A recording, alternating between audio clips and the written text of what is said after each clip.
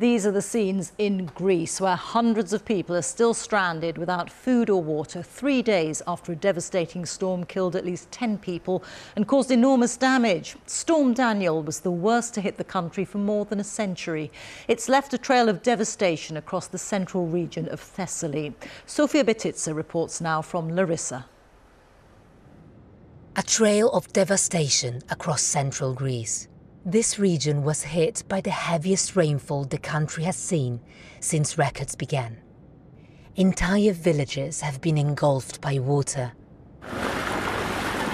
and a massive rescue operation is underway to evacuate hundreds of people trapped for days.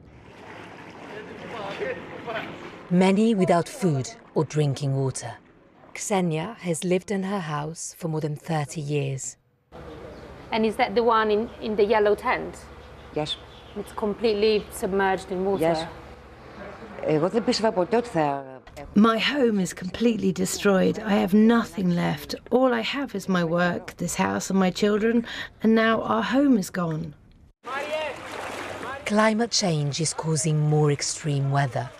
Recently, Greece faced the worst summer of wildfires on record. It's a tragedy. We will suffer for a very long time. The damage to our homes is irreparable. A lifetime's work gone in a couple of hours. The damage to infrastructure is enormous. Many roads are impassable and bridges destroyed, adding to the problems faced by emergency workers. Many people here are furious at the Greek government. They accuse ministers of using climate change as an excuse for poor building projects. Take this bridge, for example. It collapsed 3 years ago because of a cyclone, so it was rebuilt. And now it's completely destroyed again. For many Greeks, this is a symbol of government failure. The army has been brought in to distribute food. This storm has destroyed crops on some of Greece's richest land. Nearly a quarter of this year's agricultural production has been lost.